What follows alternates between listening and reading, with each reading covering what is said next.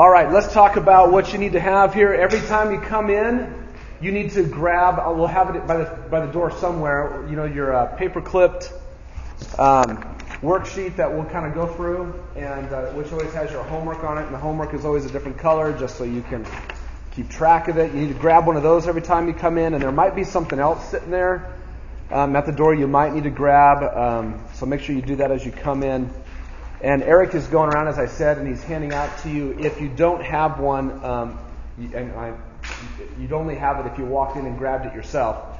There's the small group list for all of us. What we try to do is, usually with Build on a Saturday, we'll talk for the most part of it, and then we'll save the last 45 minutes or an hour to be in a small group together.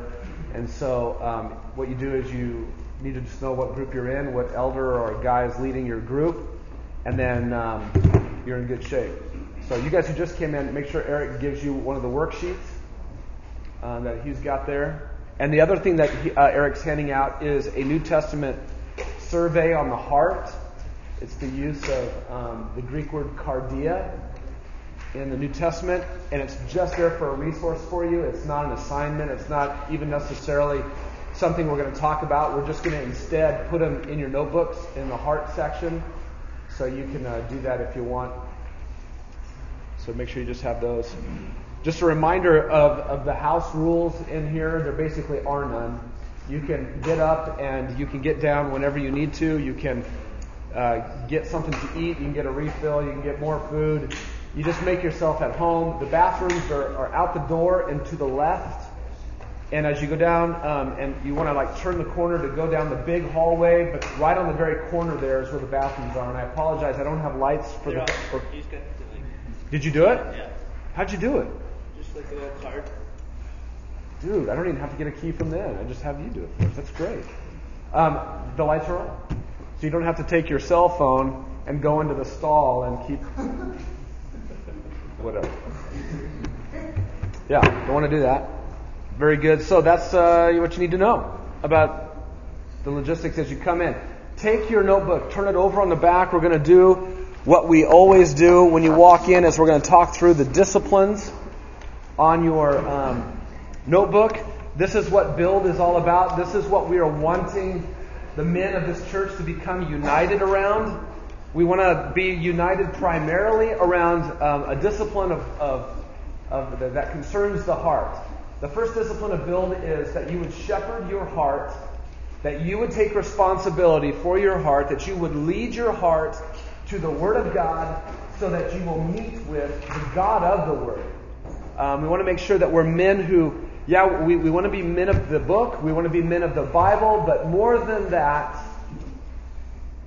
and it might seem strange to say there is something more than that. There is something more than that. We need to be men of the God of this book. And my experience in the past, it may not be what your experience is in the past, depending on where you come from and what kind of Christian setting you've been in.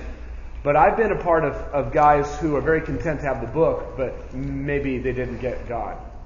And so we're going to talk a little bit more about that today. But discipline 1 is primarily you being a man that's concerned to fellowship with God, to meet with God, to know God, to love God, to express your desire for God. And you go to the Word of God to do that, because that is where He has revealed Himself most clearly.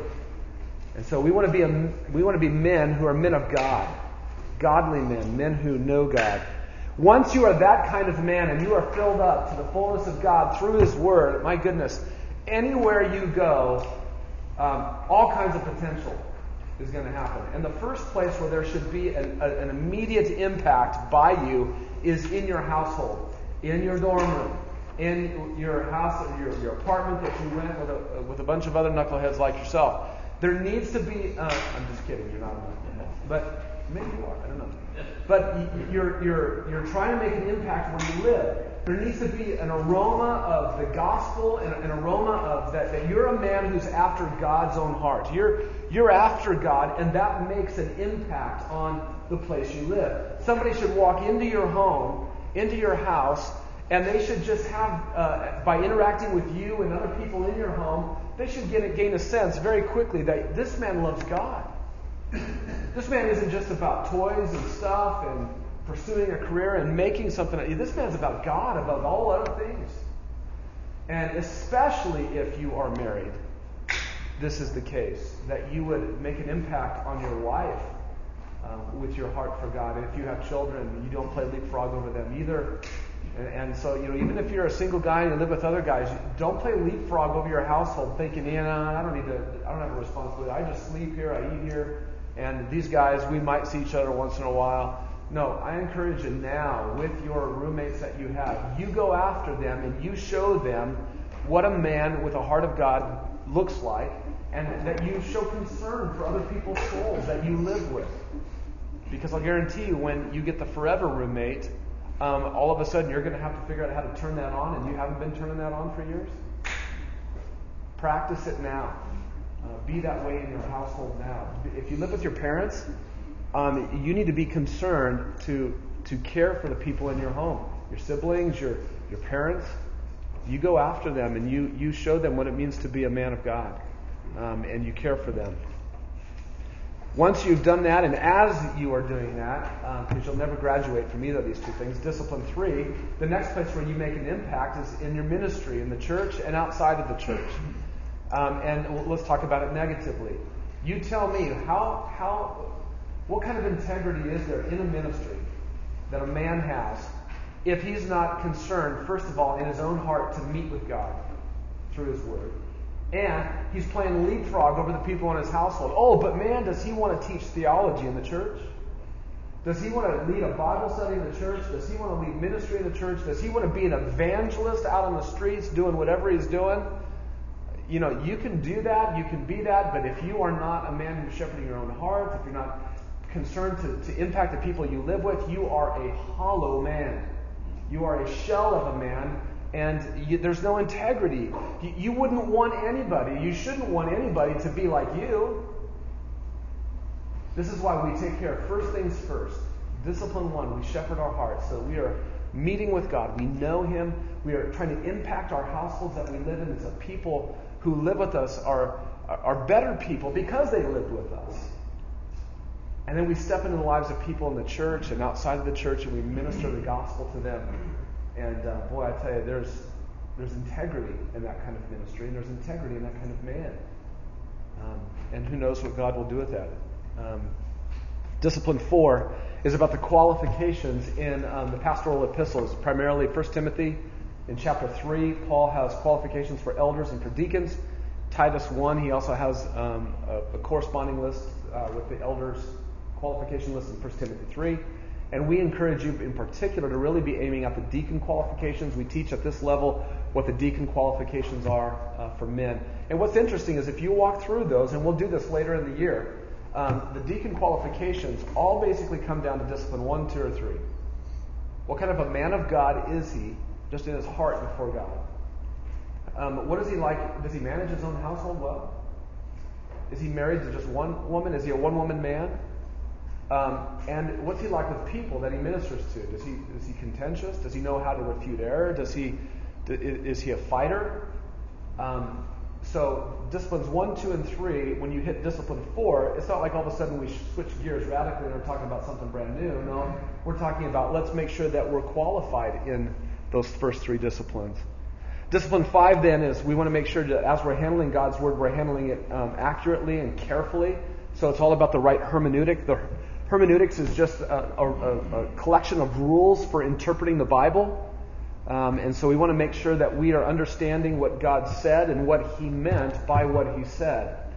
And we want to make sure that we are equipped in a way that allows every individual passage and chapter and book of the Bible to speak authoritatively from their own position, and that we're not men who are interpreting the Bible in such a way that we would impose over that author's intent our own meaning, or even take one of his meanings from another passage and force it onto one of his other passages. Each passage is allowed to speak with its own authority, and we put it all together and try to hold it all together. So we want to make sure we're getting introduced to that kind of hermeneutic here. We build on that a whole lot more in H3 with SMED. And then finally, discipline 6 is about taking all of these other disciplines and applying them at a specific church, a church called Grace Bible Church. You need to know what the vision and the purpose of Grace Bible Church is. It revolves around the glory of God and the cross of Christ with a transformed life by the Holy Spirit. That's our vision. And our purpose is to draw in, build up, and send out. It's a gospel purpose.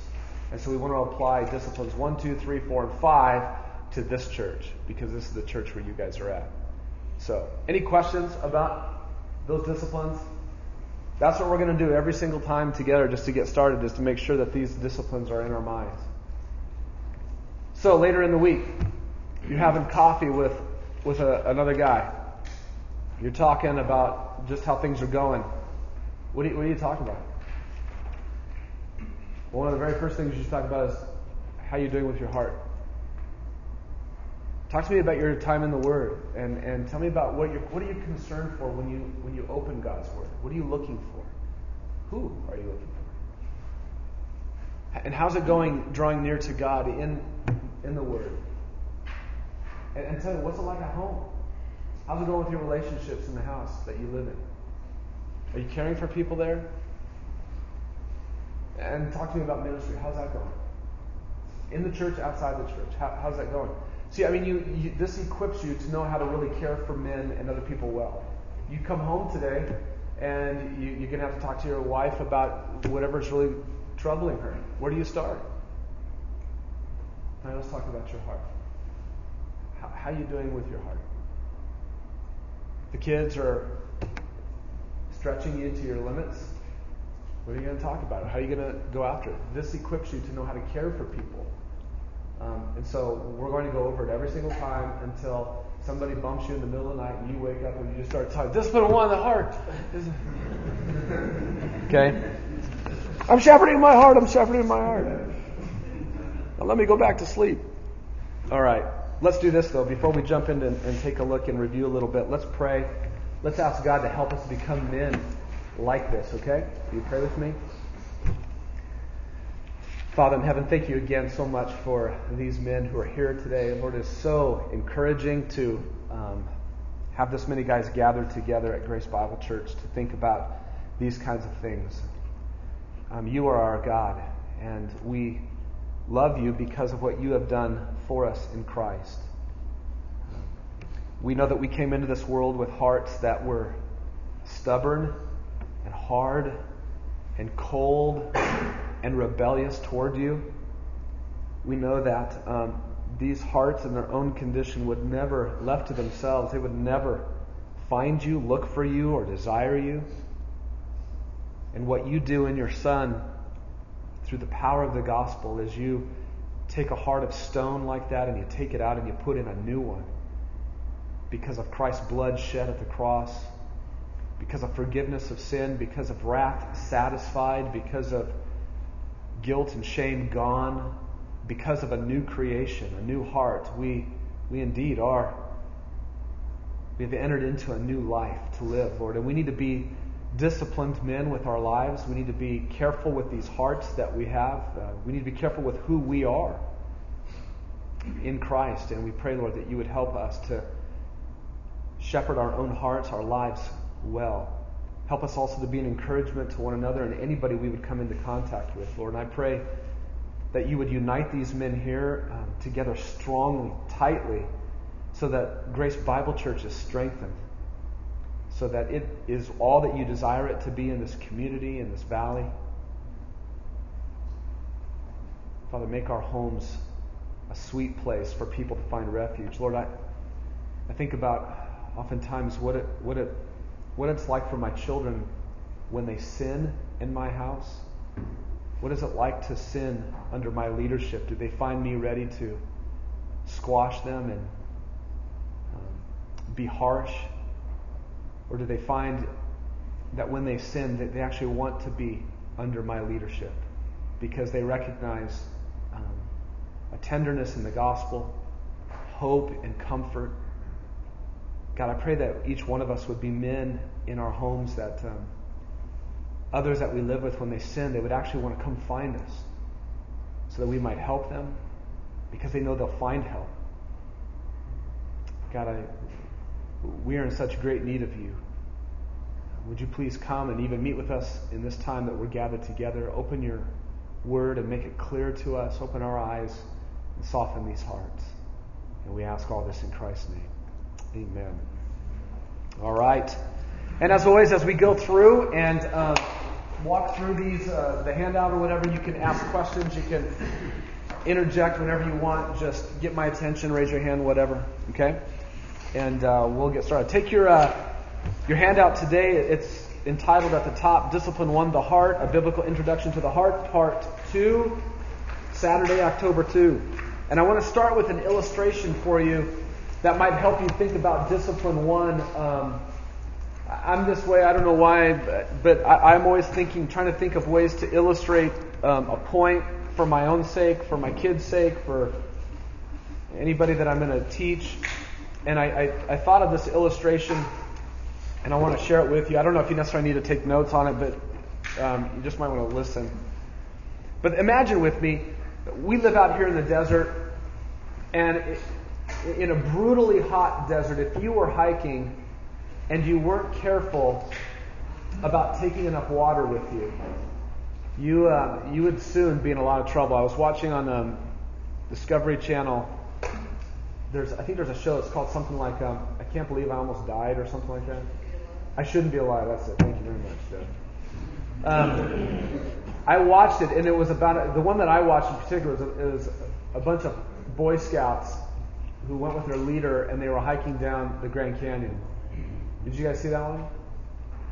And they grossly misunderestimated the water they would need, and how long it was going to take them, and injuries that came along, and one of the boys died, just not far from the water. And so it's a real scenario. I mean, if you were lost in the desert and all of your water was gone, the one thing that would be on your mind more than anything was being rescued. Because if you don't get rescued soon, death is imminent. So being rescued is the one focus, it's the one goal, it's the one end. It's all you're thinking about is, how do I get rescuers to where I am? How do I get me to where the rescuers are? That's the one end. There's no other end. There's not 3 or 4 ends you're after. There's only one end, one goal. Now imagine, though, that if you were in that situation and you had a satellite phone. I mean, how important would that phone be to you in the middle of the desert, in your situation you're in? That's huge. Now, your satellite phone is not the end. It is the means. And how many different means are there for you? No, there's only one means for you in this situation, and it is the satellite phone.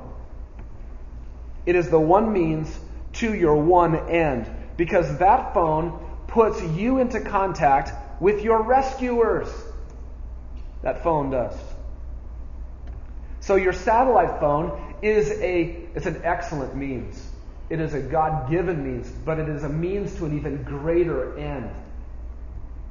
Right? The satellite phone is not the end that you're after. It is a means to the end.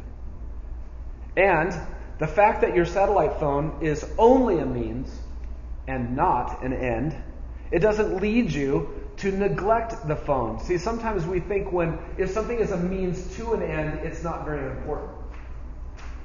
Right? But that's not necessarily the case. Just because the phone is only a means and not the end doesn't mean that when you set your backpack down and to rest, and then you just kind of toss the phone off to the side and get back up and start walking without thinking, you wouldn't treat that kind of means that way. That one phone, that means to your end is everything. So you treat that thing that is a means with great honor. You honor it, you're careful with it, you don't abuse it, you don't neglect it. The means to your rescue leads you to honor the phone, to treat it carefully. And what Discipline 1 is really all about is the heart in man that is prone to wander, getting near to its deliverer, its rescuer, its Savior. So for man, that is a matter of life and death. It's a matter of life and death. That man with that kind of heart, starving, thirsting to death, would come into contact with its rescuer, God. That's a matter of heaven and hell. It's time to get up. That's good. So, for a Christian, for a believer, being near to that God, that end, fellowshipping with Him, being near with Him, that's our goal. That's our end. That's what we're after. There's not 4 or 5 ends we're after in the Christian life. We're only after one end, and that is knowing God, loving God, fellowshipping with God, worshiping God. And discipline 1 then is also about you and I understanding the precious Word of God rightly. You guys, we need to really understand the Bible correctly. The Bible, listen carefully, it is a means to a greater end. And when you talk about a means, you have to be careful to talk about it in a way where you don't diminish it and make it sound like it's not very important. That's not what we're saying. Do you understand? Are you listening? We're not saying the Bible isn't important. Because of the kind of means that it is, because so much is at stake with you coming into contact with your ultimate end, having fellowship with your ultimate end, who is God, through the means, oh my goodness, it makes you treat the means like it's a treasure. It's like a satellite phone that's going to put you in contact with your rescuer, and if you don't have that satellite phone, you're dead.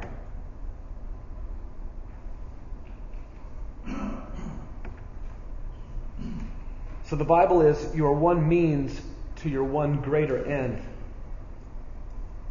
And so then to interact with the Word of God without actually meeting with God. Okay, this can happen. This can happen. It is very possible for men to interact with the Word of God but not actually meet with God. If you want to read about some men who did that, they're called the Pharisees. Okay? Very interested in righteous living, separate living, holiness, making sure that they are seen to be different than all the other men in Israel. Had the Word of God, added a whole bunch of other rules to it, and missed God completely. God said about those men, you worship me with your lips, but your heart is not even anywhere close. It is very possible to do that. So then, to interact with God's Word without actually meeting with God, you know what that's like? That would be like sitting out in the desert, about to die for lack of water, and just kind of playing with the satellite phone, but never making the call. That's foolish. You'd never do that. But we do that sometimes with God's Word. In my experience, in my past, I come from a very strong Bible background. Before I ever went to seminary, I was in a church that was very strong on the Bible. I went to a seminary that's very strong on the Bible. And in my past, I was around a lot of men, and I was just like them, that we spoke a lot of times. Our conversations were about the Word. We talked about the Word, the Word, the Word, the Bible, the Word, Scripture, the Word, and it was all over the place. And I'm testifying of my own heart. I'm not condemning anybody else that I was around. I'm saying what I was like among these men. And even to be fair to them, and even to myself back then, the desire to exalt the Word and to talk about the Word and to put a big emphasis on it, to exalt the Word, the reason we did that is because we saw it was being so belittled in church. Christians were the ones, not just society, not just culture, godless culture, but churches were taking the Bible and they were setting it off to the side of their life. And so we wanted to say, no, the Word! And bring it back and set it in the middle of things and set it in the middle of our lives. But we have to be really careful to not speak of the Word as if it is the end. Because it's not the end. It is the means to the end, who is God. And God's intent with His Word is that, listen very carefully, God's intent with His Word is that it's most honored when it is seen as the great means that He made it to be. Okay? You might think, I think we thought that the way that we could honor this the most is to set it up and almost talk about it like it's the end. It's the Word. But we spoke about it in a way where we weren't making real clear what the end was. God. And some guys can talk about the Bible as if it's almost, the fourth member of the Trinity. And it's not.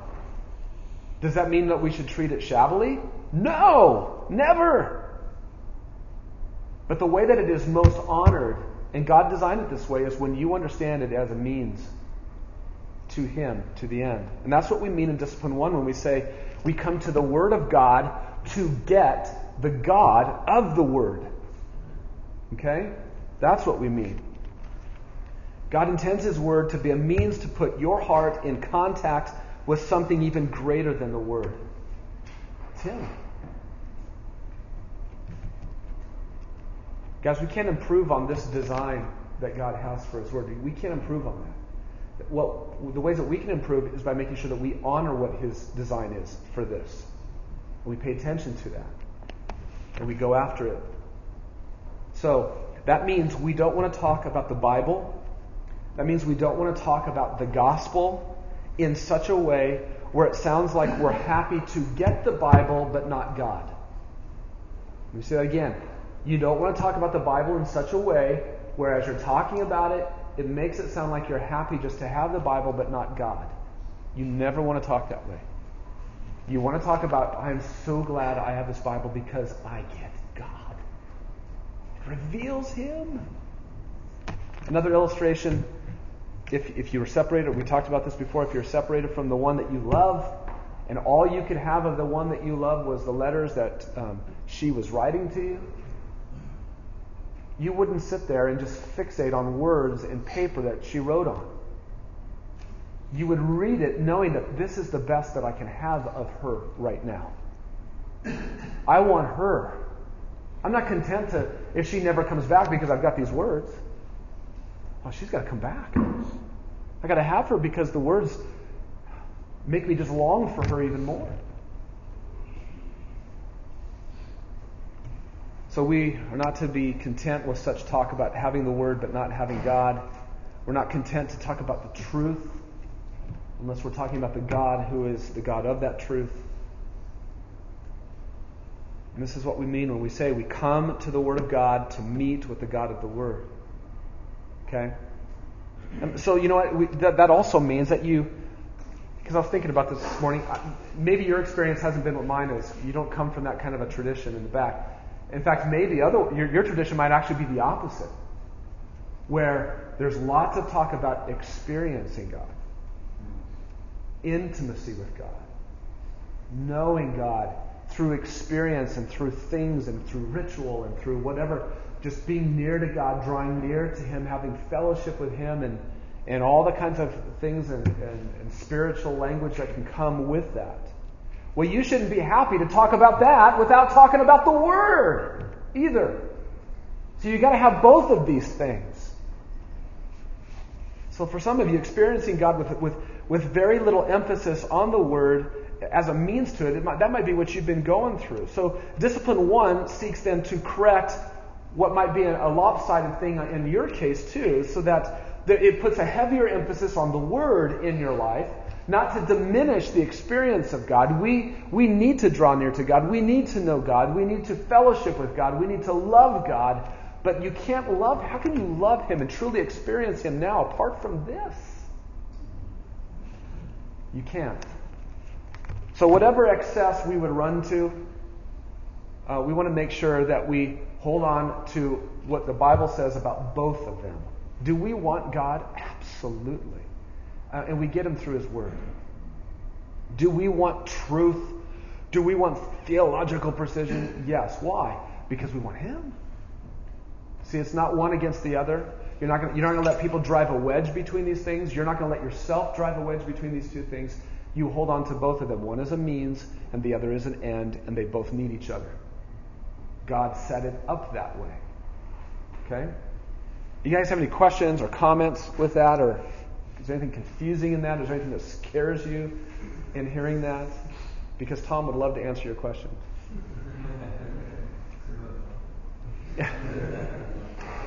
By the way, Tom Angstead is here today. That's good. So glad he's here. Any questions, guys? Comments? All right. Yes. know we talk about this a lot, but the best, what would you say is the best way to get there? All this, you're describing something that's pretty necessary and grand. How do you get to the place where you have a heart and constantly with that understanding? This is the means, this is the end, and you know that it will pass. It's a lifetime. You'll never get there until heaven, or until He comes back. You will constantly be. This is why we call it discipline, right? That disciplines are things that you actually have to think about, that you have to do, you have to be intentional about, you have to give thought to. They don't just happen on their own. That's a reflex. And this is not a reflex, it's a discipline. And so you have to become a man that's convinced that when you get up in the beginning of the day, that there's one thing that your heart needs more than anything. There's one person your heart needs more than anything. Before your soul gets near to anybody else, you want your soul to be near to God. And so how do I do that? Well, God also gives other means as well: prayer, fellowship.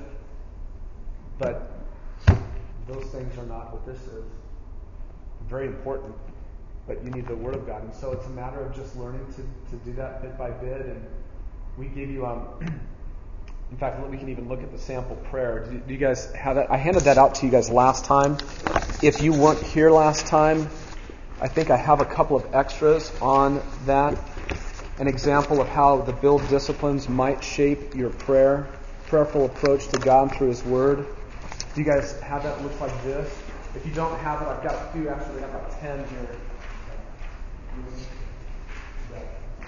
Who else needs one?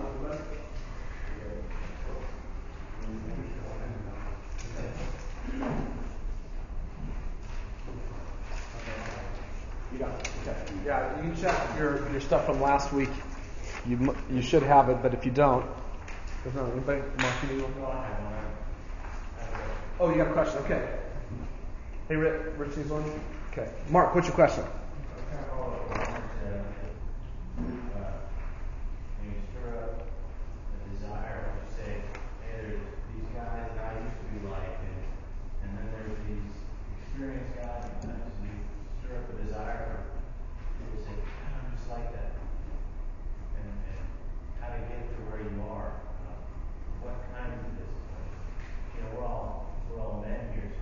Do something.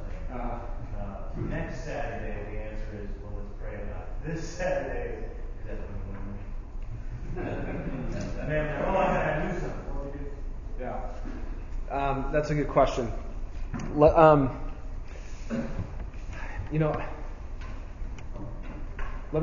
me back up and say one thing before that. There is no way that you would even want to do this unless you've been made into a new creature in Christ. I don't want to make any assumptions about any one man anywhere in this group. There is no way that you would have a heart that would even respond to that unless God gave that heart to you in Christ through His death at the cross. Okay? That heart, that new identity that God gives in Christ, called the new man, or the new creature in Christ, that new creature in Christ comes with a desire for God. That heart, that identity, can love God with all of its heart and soul and mind and strength. It can draw near to God. It wants the Word of Christ to richly dwell in the heart. It does want to. So we have to start there. The only way that you would even want this is not something that God sets out in front of a fallen man and says, aspire to this, and then I'll see what I'll do. No, God just takes His paddles and He takes a dead corpse, with His Son and the cross and through His shed blood, and He makes you alive through Christ by uniting you with Christ. And that new condition comes with a desire to know God. That's foundational. At that point, the only thing that you can really do is discipline yourself to get your Bible and to start reading it prayerfully so, worshipfully so, lovingly so, whenever you can, as often as you can. Look, some of you aren't morning guys, and we're still praying for your salvation. You didn't stand in the room.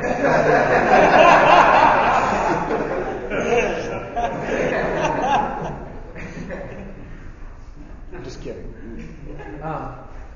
But I think you've got to be a man that as you walk into the day, your heart needs to be set on the right trajectory.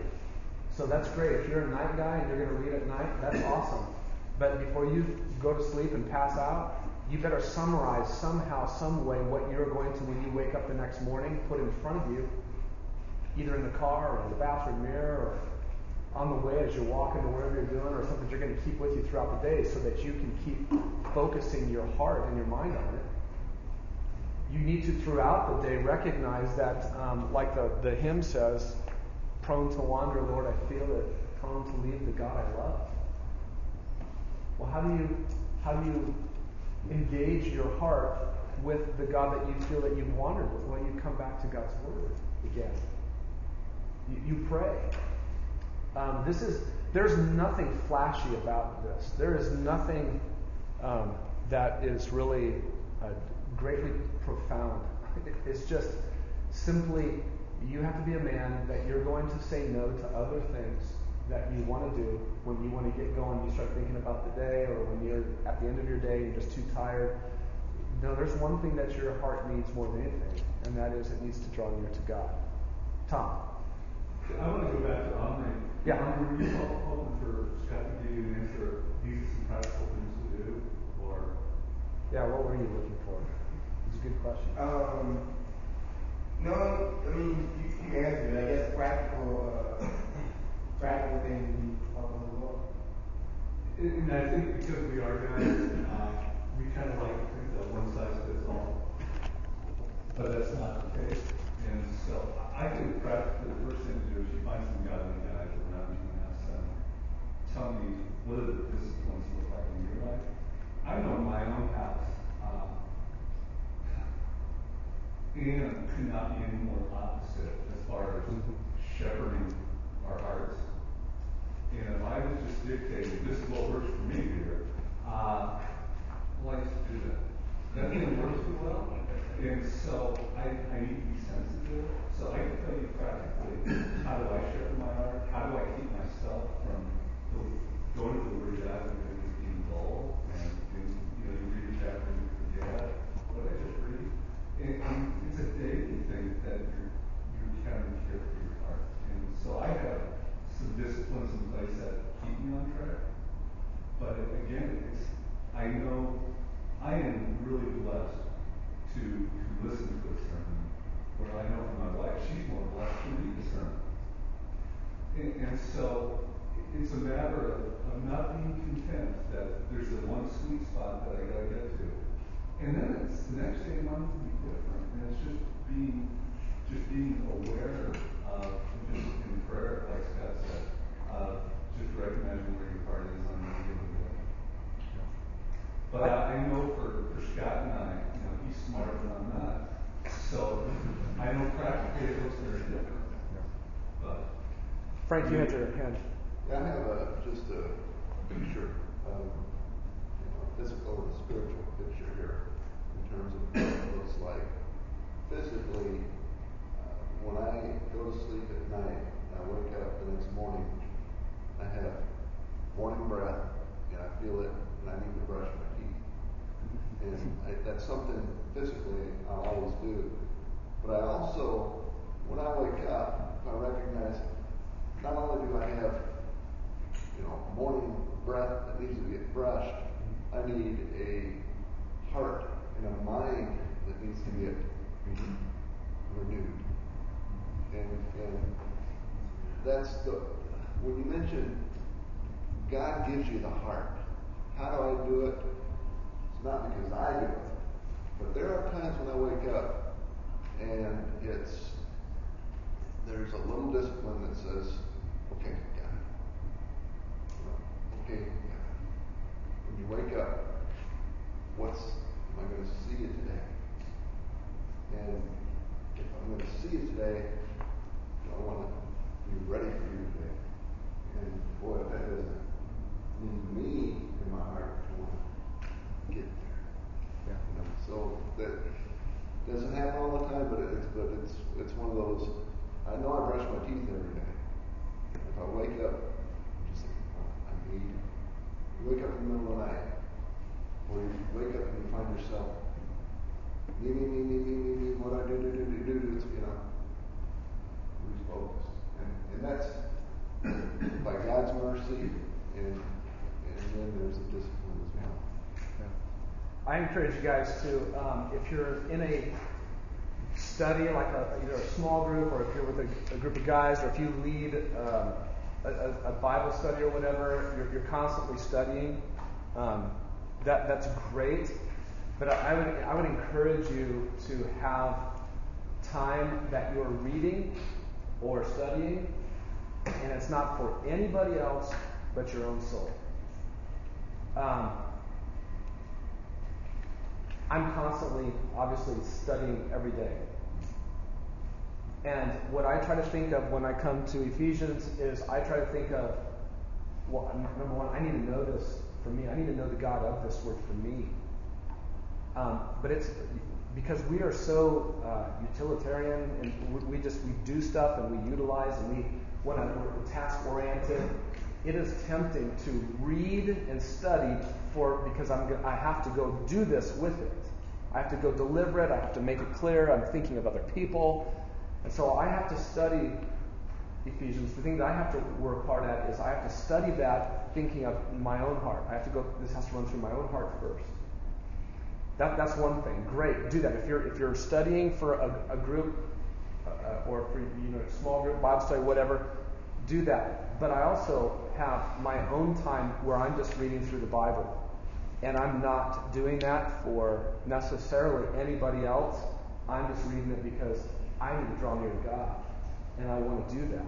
And I need to do that. I'm not trying to think about how I'm going to communicate it to necessarily anybody else. I'm just thinking, what is God communicating to me about what He's saying about Himself or my condition or whatever. So one thing you can do is make sure that you have time that's in God's Word that's for you. So that's one thing you can do. What I want to do is have you look at the prayer, because this might even help you a little bit in a practical way. Scott, can you tick it down just a couple, maybe? This is an example. I do not give this to you. In fact, I was hesitant to give it to you because I don't want you to be locked into these words by any means.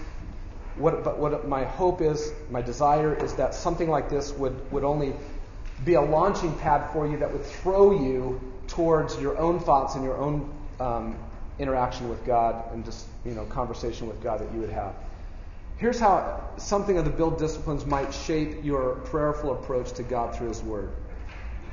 And I'm just going to read through this, and I want to pause at points and talk about it with you. But I intend this time in your Word to be an expression of worship of you, desire for you, love for you, need of you, dependence on you. And you just keep building on that sentence if you want. Any of this and all of this is only possible through your Son, Jesus Christ, who is my Savior. I approach you through Him, my substitute and high priest.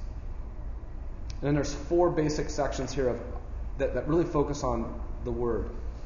I have your Word open before me because you have revealed yourself there more clearly than any other place, and I long to know you better. Guys, there needs to be something like that that's communicated when we open our Bibles. There has to be. If we don't understand why He wrote the Bible. I desire to see you in all your glory in the pages before me. I simply and humbly draw near to you to study you. Nearness to you through these pages of Scripture, that's my good.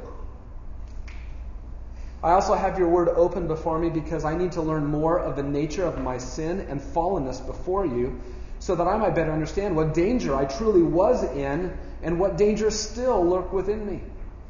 So when we go to the Bible, we're also looking for God to reveal to us what our nature is, what our character is, what our nature was apart from Him, what our new nature is in Him, what our propensities are in the flesh.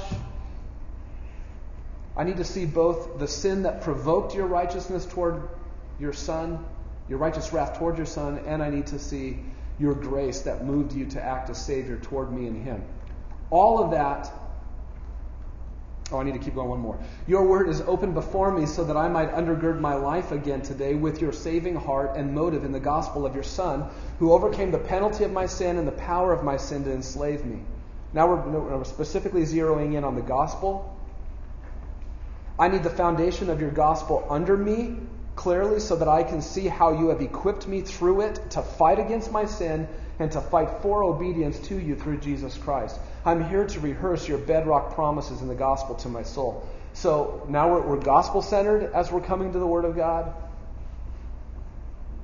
And I have your Word open before me to also study what righteousness and holiness of life looks like for one who has been made into a new creature in Christ by your grace and power. As I see holiness of life placed in front of me in the pages of Scripture, I long to better align my life and behavior with what pleases you. I mean, that's the one thing that stands out is that as you read through even the Old Testament, you see countless unrighteous examples.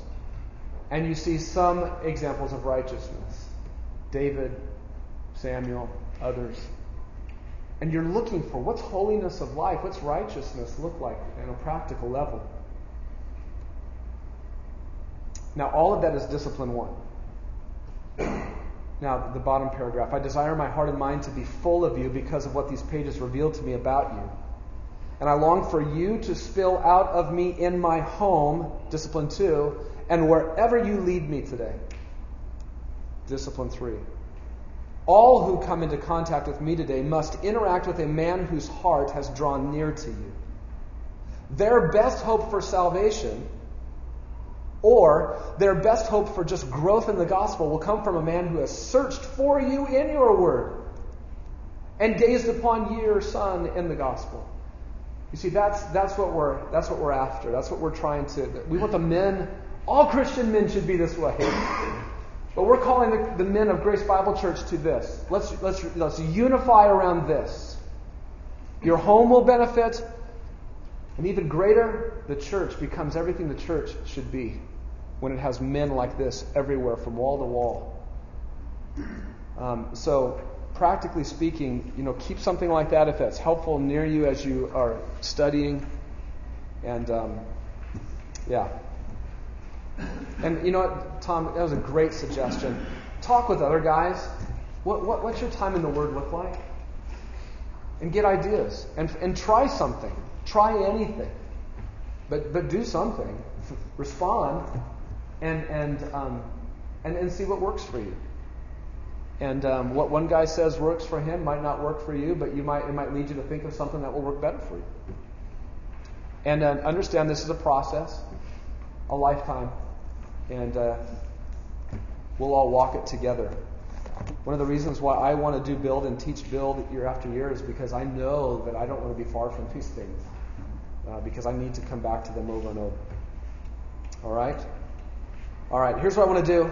I want to take a short break. 5 minutes. Okay, you guys have been sitting there listening a long time, and we went through and covered a little bit more than I anticipated there with that, and it was really good.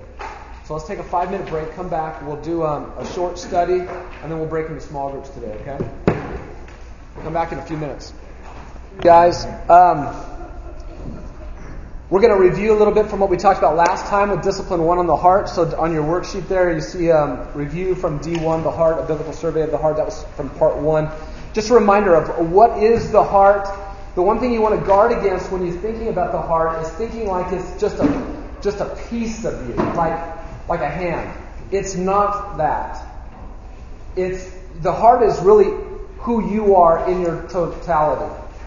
A great example of this that kind of captures the way that the Old and the New Testament work together on the word heart And you don't necessarily have to write this down. I think we even talked about this last time. But 1 Peter 3:4, in regards to wives, he says, Peter says, but let it be the hidden person of the heart. When he says that, he's not saying, the little piece of you that is your heart. He's talking about, no, I'm talking about you. But it's a way of referring to what is hidden about you. It's not merely your external who you are. It's an inward way of describing all that you are. That's the heart.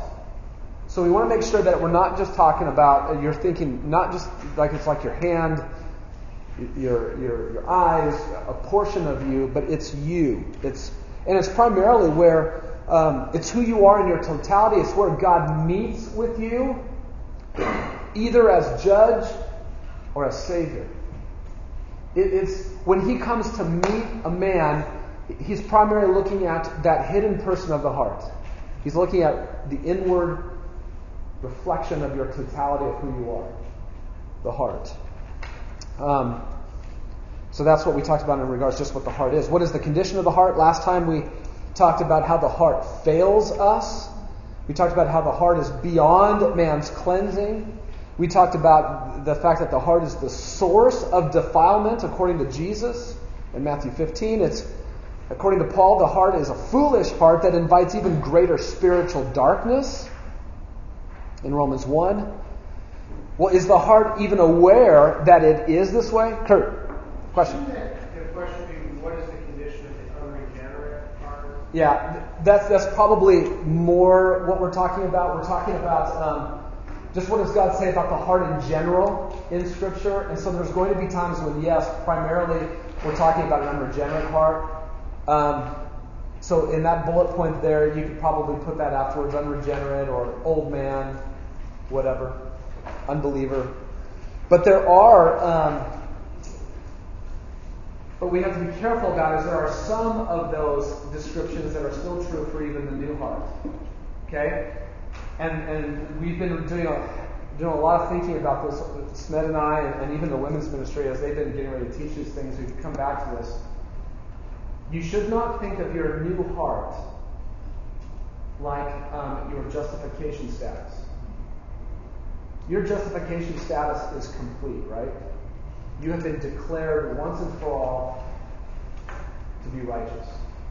God, when He looks at that righteousness, does not see a mixed condition.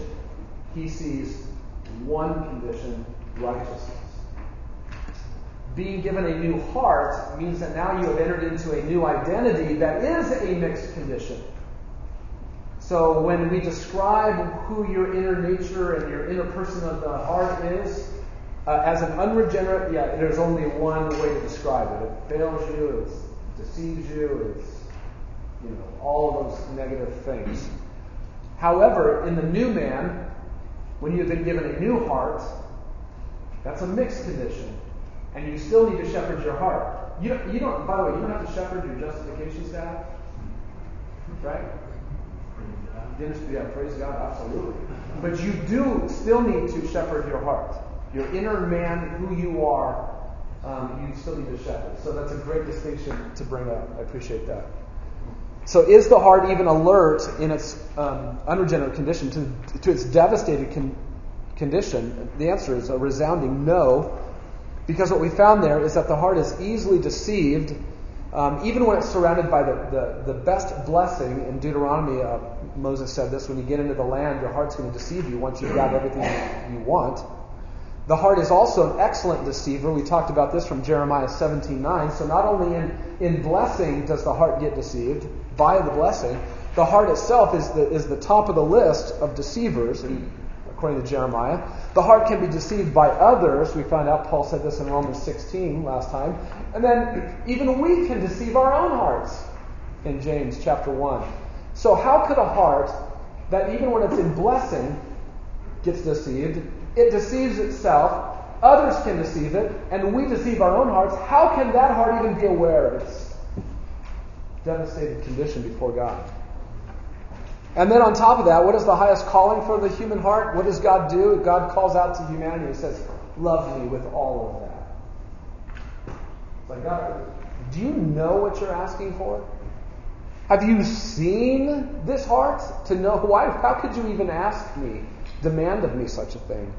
And so that led us to the next question. Does God see this predicament the heart is in? And we saw from Solomon that not only does he see the heart, we saw from Proverbs not only does he weigh the heart, not only does he search and test the heart, according to Jeremiah, not only does he disclose the motives of the heart, according to Paul in 1 Corinthians 4, but he does all of that so as to repay the man based on what he's done. Wow, that's a bummer. And so then what is the greatest need of the human heart? We broke that down into two parts. God describes it in one sense throughout Scripture. He puts great responsibility on the man. He puts great responsibility on you. God calls man to do something about his own heart. The language in the Old Testament is circumcise it. Moses said that. Jeremiah said that. Wash it. Wash your heart, Jeremiah says. Ezekiel said, make a new heart. Joel said, tear your heart and not your garments. Be broken and in grief at the heart level. James said, purify your heart. But how on earth can you do this with hearts in that kind of a condition? And what God is saying in Scripture is, you're culpable for what your heart has made you. And you are responsible before God for it. And the good news in the Bible is that simultaneous to the command to do something about your own heart, God says what? What does God say He will do? He says that He'll actually be the one to do it, and that is the second part of it. God promises to do for a man what man can't do for his own heart. So the Bible also says that the Lord will circumcise your heart. And we talked about how the Old Covenant highlighted the need for a new heart without actually providing the means to do it. We find David crying out, create in me, God, a clean heart. God promises that He will just give a new heart in the new covenant in Jeremiah 31. And then Jesus inaugurated that new covenant in His blood at His death on the cross. And then at Pentecost, the pouring out of the Spirit comes and Peter's preaching, and the heart work of God is beginning to take place. Hearts are pierced. And in Acts chapter 15, God is cleansing Gentiles' hearts by faith. The very new covenant work of God is taking place at the heart level. So, yes, man is called to do something about the condition of his heart, which puts the accent on his responsibility, his culpability. God does not ask him to do it because He knows, because God thinks that the man in his condition alone can do something about it. He commands it because He's making him culpable. You are responsible for this. And then God, in all of His grace, provides the way for it. So, man is called to do something about the condition of his heart, and the way the heart changes is man pleads his inability to do anything about it to God. I can't. And so God says, look away from yourself. Look to my Son on the cross. And we look away from ourselves. We see what His Son did on the cross. We believe, we entrust ourselves to Him, we repent. And we find that what God has done is He has done a work of giving a new heart in all of that. He did for us what we could never do for ourselves. And then what does He provide for our hearts along the way? In unregenerate condition and in regenerate condition, He gives us His Word. And His desire is that His Word and our hearts be in a full contact sport with one another. Constantly going at each other, not in a negative way, not battling against necessarily, but just in contact, full contact with one another. Moses said these words are to be on your heart. Ezra said that he set his heart to study and practice and teach the law. God Himself promised to write His law on the heart. His intent was to put His words very close to the heart. Jesus, as He's talking about the parable of the kingdom of the sower, He says the seed, which is the word of God, must go into the heart. And as Jesus, who's raised from the dead, is walking with two of His disciples on the way to Emmaus, their hearts are burning within as He is opening the Scriptures to them. And Hebrews 4:12 says that the Word of God is living and active, sharper than any two-edged sword. It can pierce down and divide out things that you and I can't even separate. And it is able to judge the thoughts and the intentions of the heart. The Word of God can do that. So that's from last time. Now, I want to give you two somewhat random points to just build on from that last time. The first point is just the description of the heart at the beginning of the Bible storyline. Let's go back to Genesis chapter 6. Genesis 6. You're familiar with this?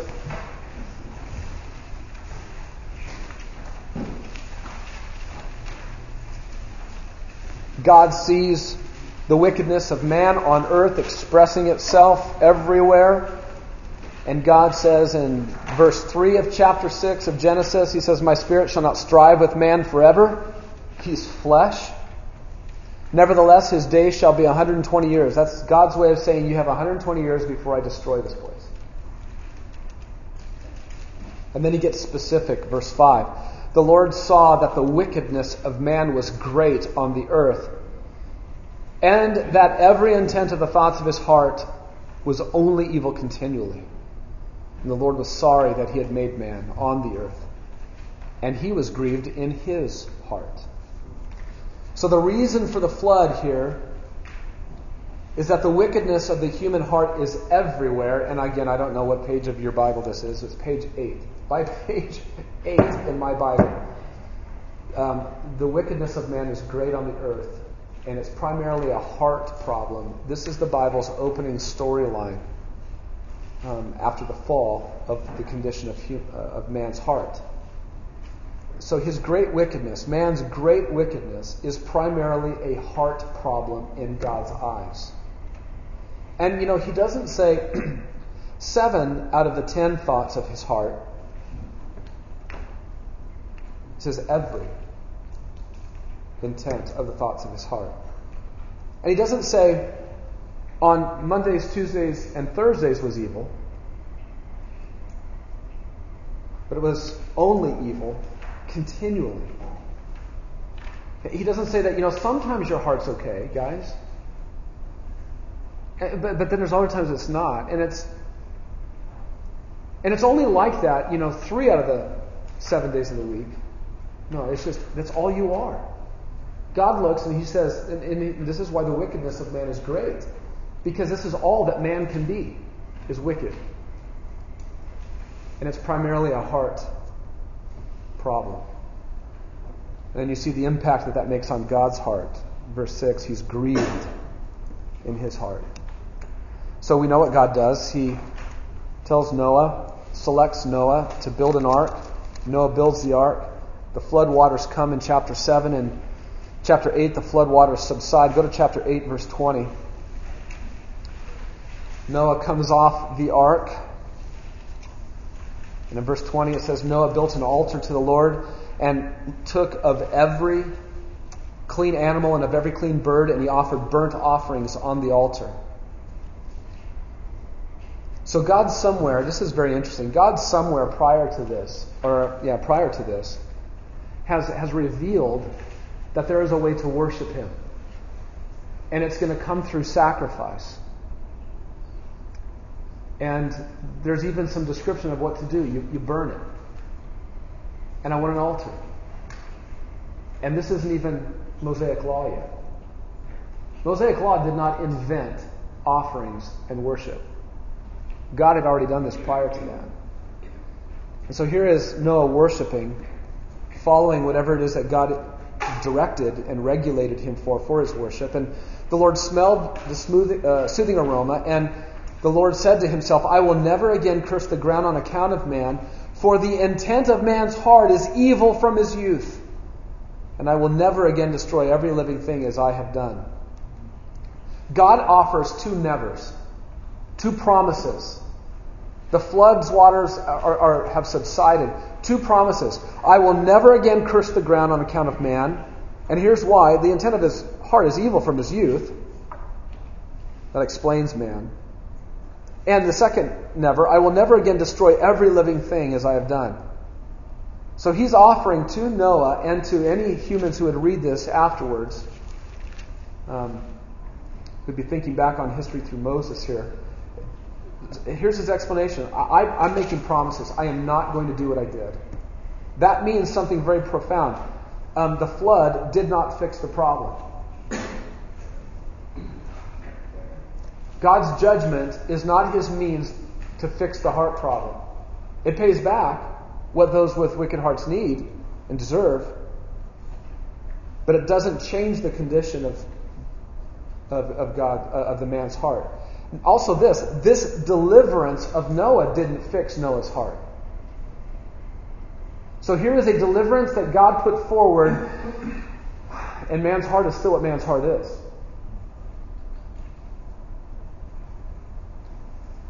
What is God expecting the hearts of man to be like once Noah and his family repopulate the earth? From youth, they're only going to be trouble, these hearts. And what does this leave you wondering at this point? What are you going to do about this? I mean, you just did something radical and severe. There's just like 8 people left in the whole world. And there's lots of animals that are gone, and the heart is still what the heart is. You still have reason to do this again, except God, you made promises that you'll keep. This leaves us crying out for a better deliverance to come and a better judgment to come. And this is exactly what God did in Jesus Christ at the cross. A worse judgment came out there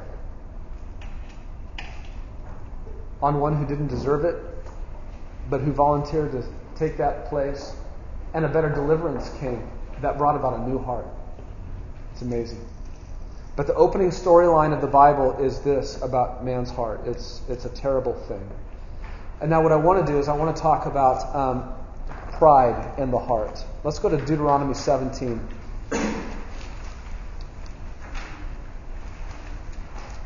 Deuteronomy 17.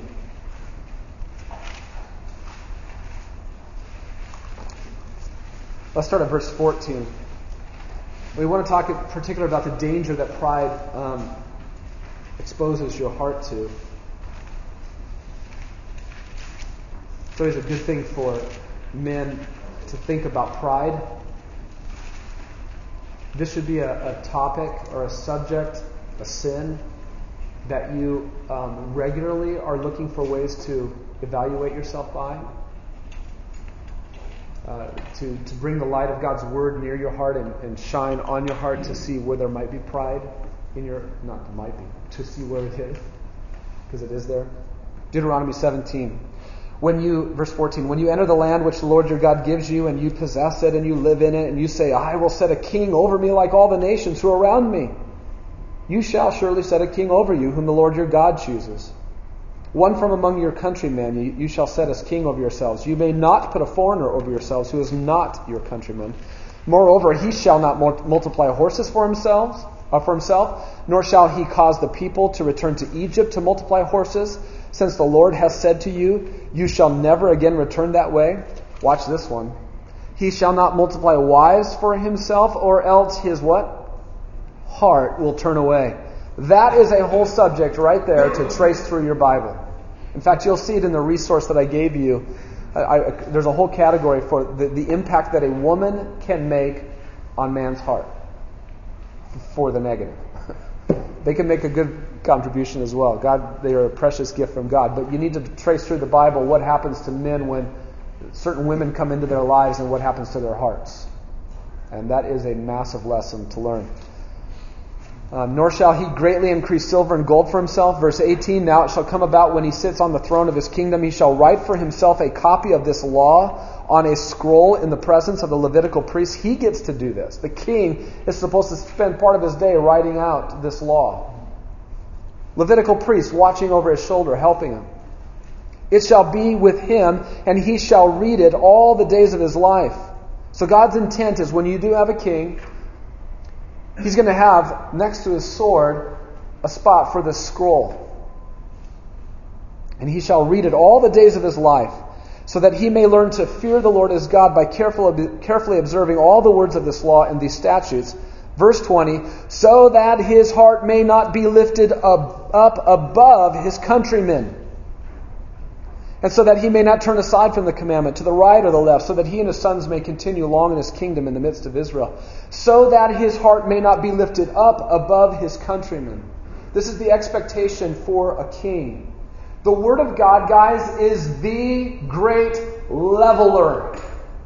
It levels all men. And especially leaders need the Word of God to be very close to them, in front of them, coming into contact with their hearts. Because the Word prevents any man from lifting up his heart above others. Leaders especially need this, to be continually exposed to the Word of God at the heart level. Because leaders are tempted to make themselves exempt from the standard that others are bound to, that all of us are bound to. A king is going to be tempted to do this. God is telling them that. And so here's what I want you to do so that your leader will not lift his heart up above all the rest of yours. He needs to have the Word of God. He needs to write it out. It needs to be with him. He needs to read it all the days of his life, because then he won't lift his heart up proudly, so arrogantly, so above others.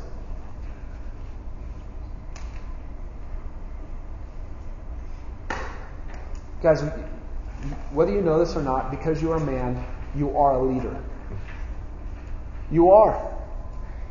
You are a leader, and in your home, you are a leader. There will be a temptation for you in your household as a leader to lift your heart up above your wife and your children, or others who live with you.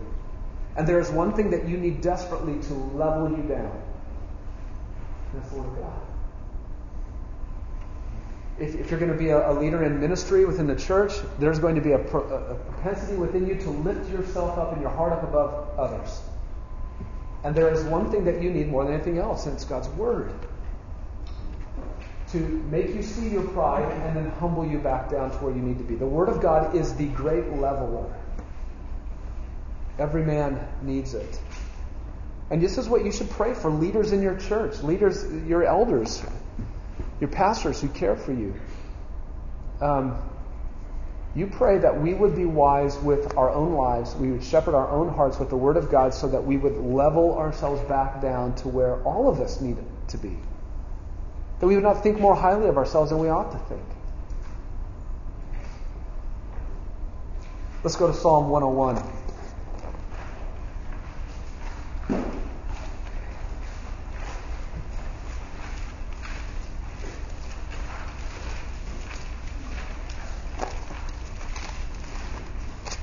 Those of you who still live in your home, you pray for your dad this way. That's what you do. You pray for your dad, that he would be a man who would level his heart with the Word of God. Let's read. I'm going to read verses 1 to 5. A psalm of David, Psalm 101. I will sing of loving kindness and justice. To you, O Lord, I will sing praises. I will give heed to the blameless way. When will you come to me? But what does he want? Do you see this? He wants God. I love this about David. I love this about the psalmist. They act and they sound and they write as if they're going to die if they don't have God's nearness to them. Because they will. Because we will. Because you will. I will walk within my house in the integrity of my heart. Great verse. David says, I will set no worthless thing before my eyes. I hate the work of those who fall away. It shall not fasten its grip on me. A perverse heart shall depart from me. I will know no evil. And as king, whoever secretly slanders his neighbor, him I will destroy. Now I want you to go home and apply that today, richly. I'm just kidding. Tell you what though, you better know how to read the Bible and interpret it. Or you're going to make a mess. No one who has a haughty look and an arrogant heart, the king says, will I endure. That's Israel's king. He's going to walk in the integrity of his heart within his own house. Verse 4, a perverse heart shall depart from him. He's resolute about a perverse heart not finding a lodging place in his life. And as king, He was given the responsibility of overseeing how this nation was going to live out and live under Abrahamic covenant promises. He is the leader. He is also thinking about Mosaic covenant blessings and curses who are given. He needs to take responsibility for these people. He's overseeing them. He wants to make sure that these covenants are advancing in and through the people. And what on his mind, King David, is going to hinder the people, Israel? It's arrogance. It's a haughty look. And what he is all about as king over this people, this specific kind of people, this special people, what he's all about, there's no room for an arrogant heart among them. It's a hindrance. Let's go to Proverbs 16, verse 5.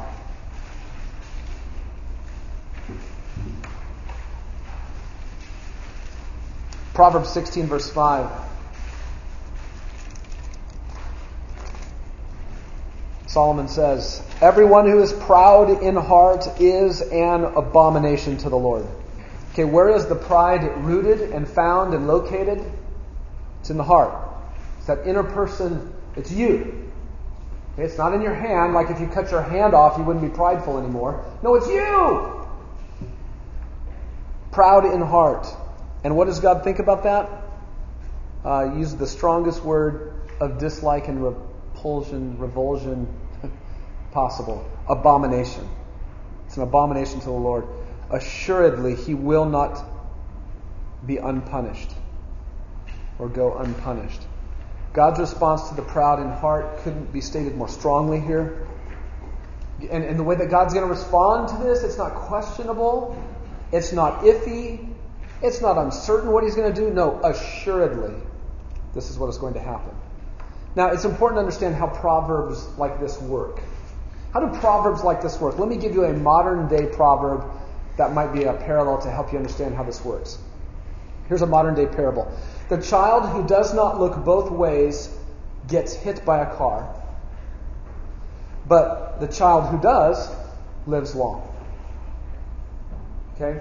That is a general truth. It's a general wisdom truth that is stated. And many of the Proverbs are like this, including this one. They state what is generally true, what is dependable. And though for our modern parable, there are some careful children who do get hit when they cross the street. And there are some really careless children who never look, and they never get hit. That doesn't make the proverb not true.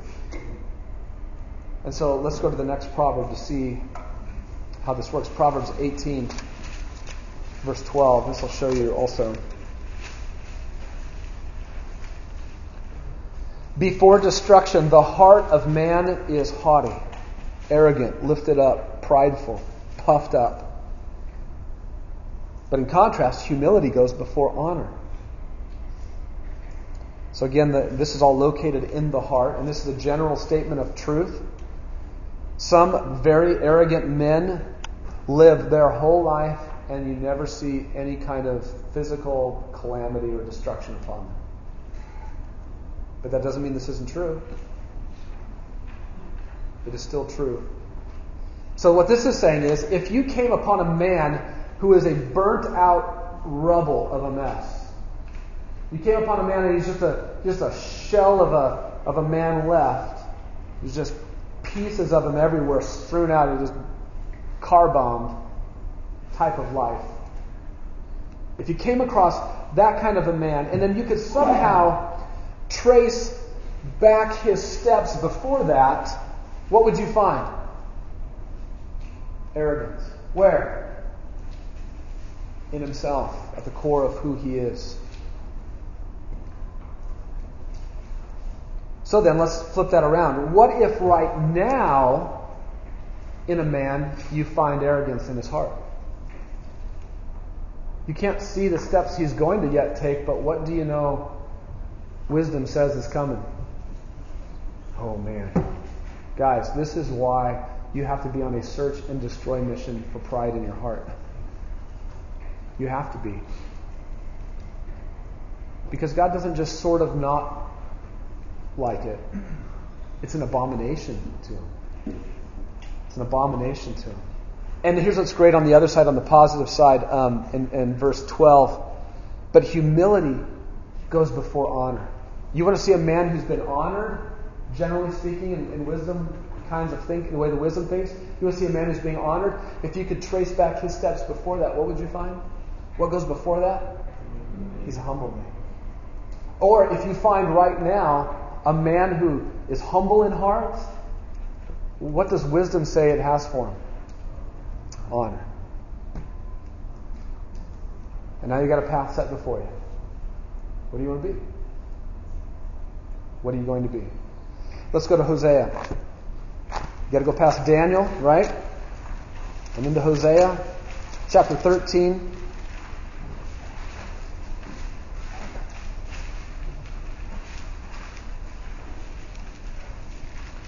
The prophet Hosea, speaking against Ephraim, speaking against Israel and their worship through the calves made. Verse 4, God says, you did all of this idolatry, verses 1 to 3. Yet I have been the Lord your God since the land of Egypt. And you were not to know any God except me, because there is no Savior besides me. I cared for you in the wilderness, in the land of drought. And then watch this. As they had their pasture, they became satisfied. And being satisfied, their heart became proud. Conclusion, they forgot me.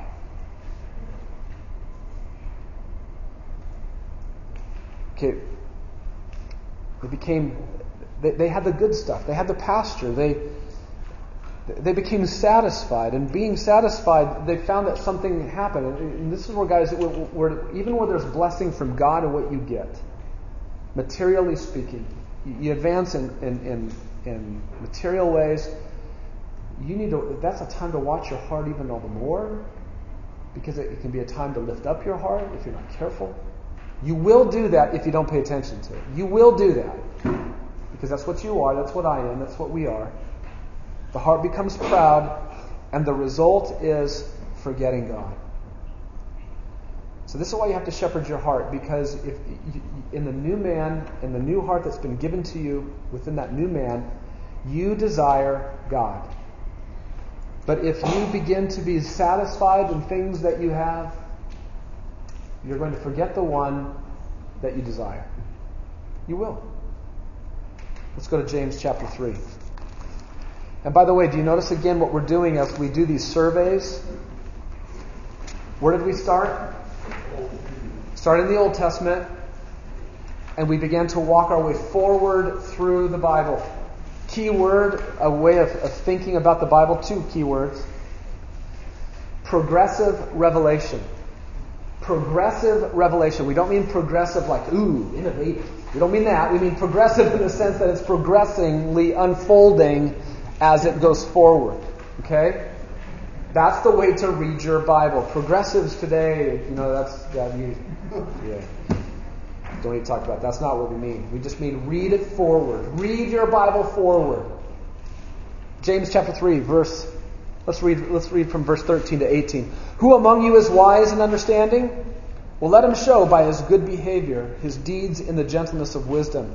But if you have bitter jealousy and selfish ambition in your heart, do not be arrogant and so lie against the truth.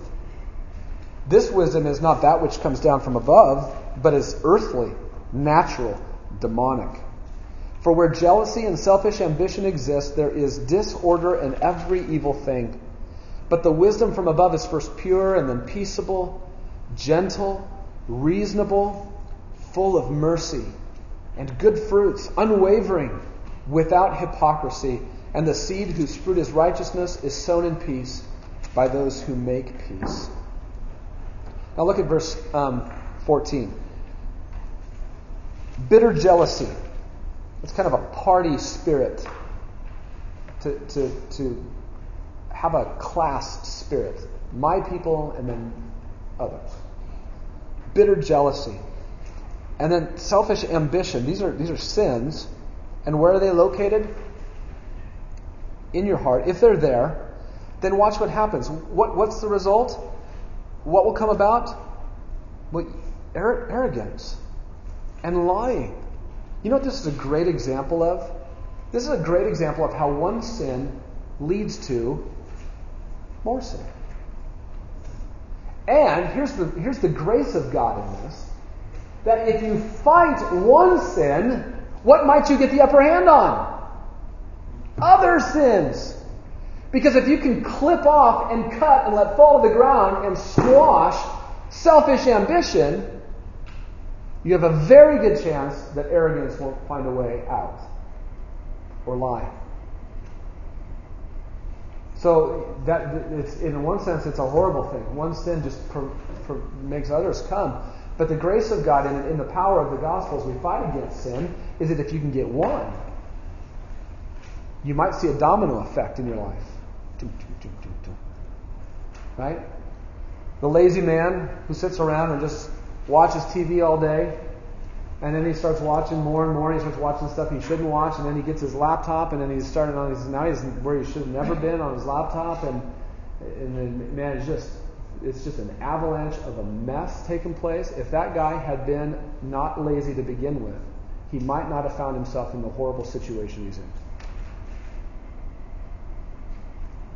Get off the couch. Be productive. Be helpful. Work with your hands. Do something to help people. Care for others. So bitter jealousy and selfish ambition in the heart will only position you guys to be arrogant and to lie against the truth. So you got to watch what's going on in your heart. You have to care for your heart. Help each other care for your heart. All right, so here we are. How do we summarize this? Several things. Just you don't necessarily need to write this down. I'm just going to kind of walk back through each of these little passages here. Don't lift up your heart. Guys, the Word of God is the great leveler of your heart. An arrogant heart has no room under David in his kingdom with his people. How much more so under the Son of David, the great king? Arrogance has no room for what he's doing among his people. Shepherd your heart with God's hatred for an arrogant heart. Remind yourself, God hates an arrogant heart. You know what's so funny? It's not funny, it's really sad. Have you ever noticed how instantly you can perceive somebody else's arrogance? Oh, and how awful it is. It's terrible. Terrible. And we can't see our own arrogance. We're blind to our own arrogance. And what matters more than anything is that you would see how much God hates arrogance, and then that you would hate it the way that He does, but that you would hate your own arrogance. And how do you help yourself where arrogance exists in your heart? You use God's Word, guys. You come back to it, and it will point it out to you. It will. So you shepherd your heart also to see where arrogance is there, because if it's there, it will lead you to destruction, right? In the Proverbs. And you also need to shepherd your heart because once you're surrounded by comfort, and by the way, all of us here are surrounded by comfort. We live in America. We are very comfortable people. We are very, therefore, prone to prideful hearts and forgetting God because we have so much stuff surrounding us, we get distracted. And then just watch for one sin of the heart opening the door for another. Okay? So things to meditate on. All right, now what we have done the first two build sessions together is we have done biblical surveys, walked through the Bible about it. Next time when we come in October, what is that, the 16th or something like that, we are going to drill down in one passage, which is what I like us to have a balance of both throughout the year. Survey through the Bible, and then we're going to drill down into text. And we're going to do that next time with Hebrews 4:12. But I remember when I was one of the best things that happened when I first got saved was I had some people grab me, some Christians who were part of Navigators, and they took me through their topical memory system, and I memorized a bunch of scripture, and it was really helpful. And Hebrews 4:12 was one of those, for the Word of God is living and active, sharper than any. You love that, and what I want you to see is that great verse, how powerful and tremendous it is, actually has really important verses right in front of it and right after it. And when we take it out of its context, we are missing. It's like eating a green bean off of a feast or plate that has steak and potatoes and everything else that you need to have. And we need to look at the whole plate. So we're going to do that next time. Now, what I want you to do in your small groups, and we got 4 different groups. You can look at your list. I need to make sure that you know everybody. Omri, just raise your hand. That's Omri Miles. So if your name is on Omri's list, you're going to meet with Omri. Scott Demarest is over here. If your name is on Scott's list, you're going to be with him. Tom Amstead, right there. If your name is under his, you're going to meet with him. And Eric, I'm going to focus all you guys towards Eric. Eric and I are working together, but we're going to be in that group too, or you'll be in our group. Now, I don't really know where we can go other than probably really the hallways. You can drag your chairs out in the hallway and just pull around. Maybe one group kind of wants to almost go down to that end of the hallway. Another group can probably just go towards this door, right outside here in the hallway. And then let's see if we can keep 2 groups in here. We'll kind of try to keep us separated. Maybe one group can meet right here, and the other group can meet over by where the food is. And what you're going to do today is make sure you just get each other's names, that you know each other. And then you can try to talk a little bit about your yellow homework sheet that's from last time. So take your homework sheet. You will turn your homework into your small group guy who's leading. And let's meet until 9 o'clock. Okay, and then we're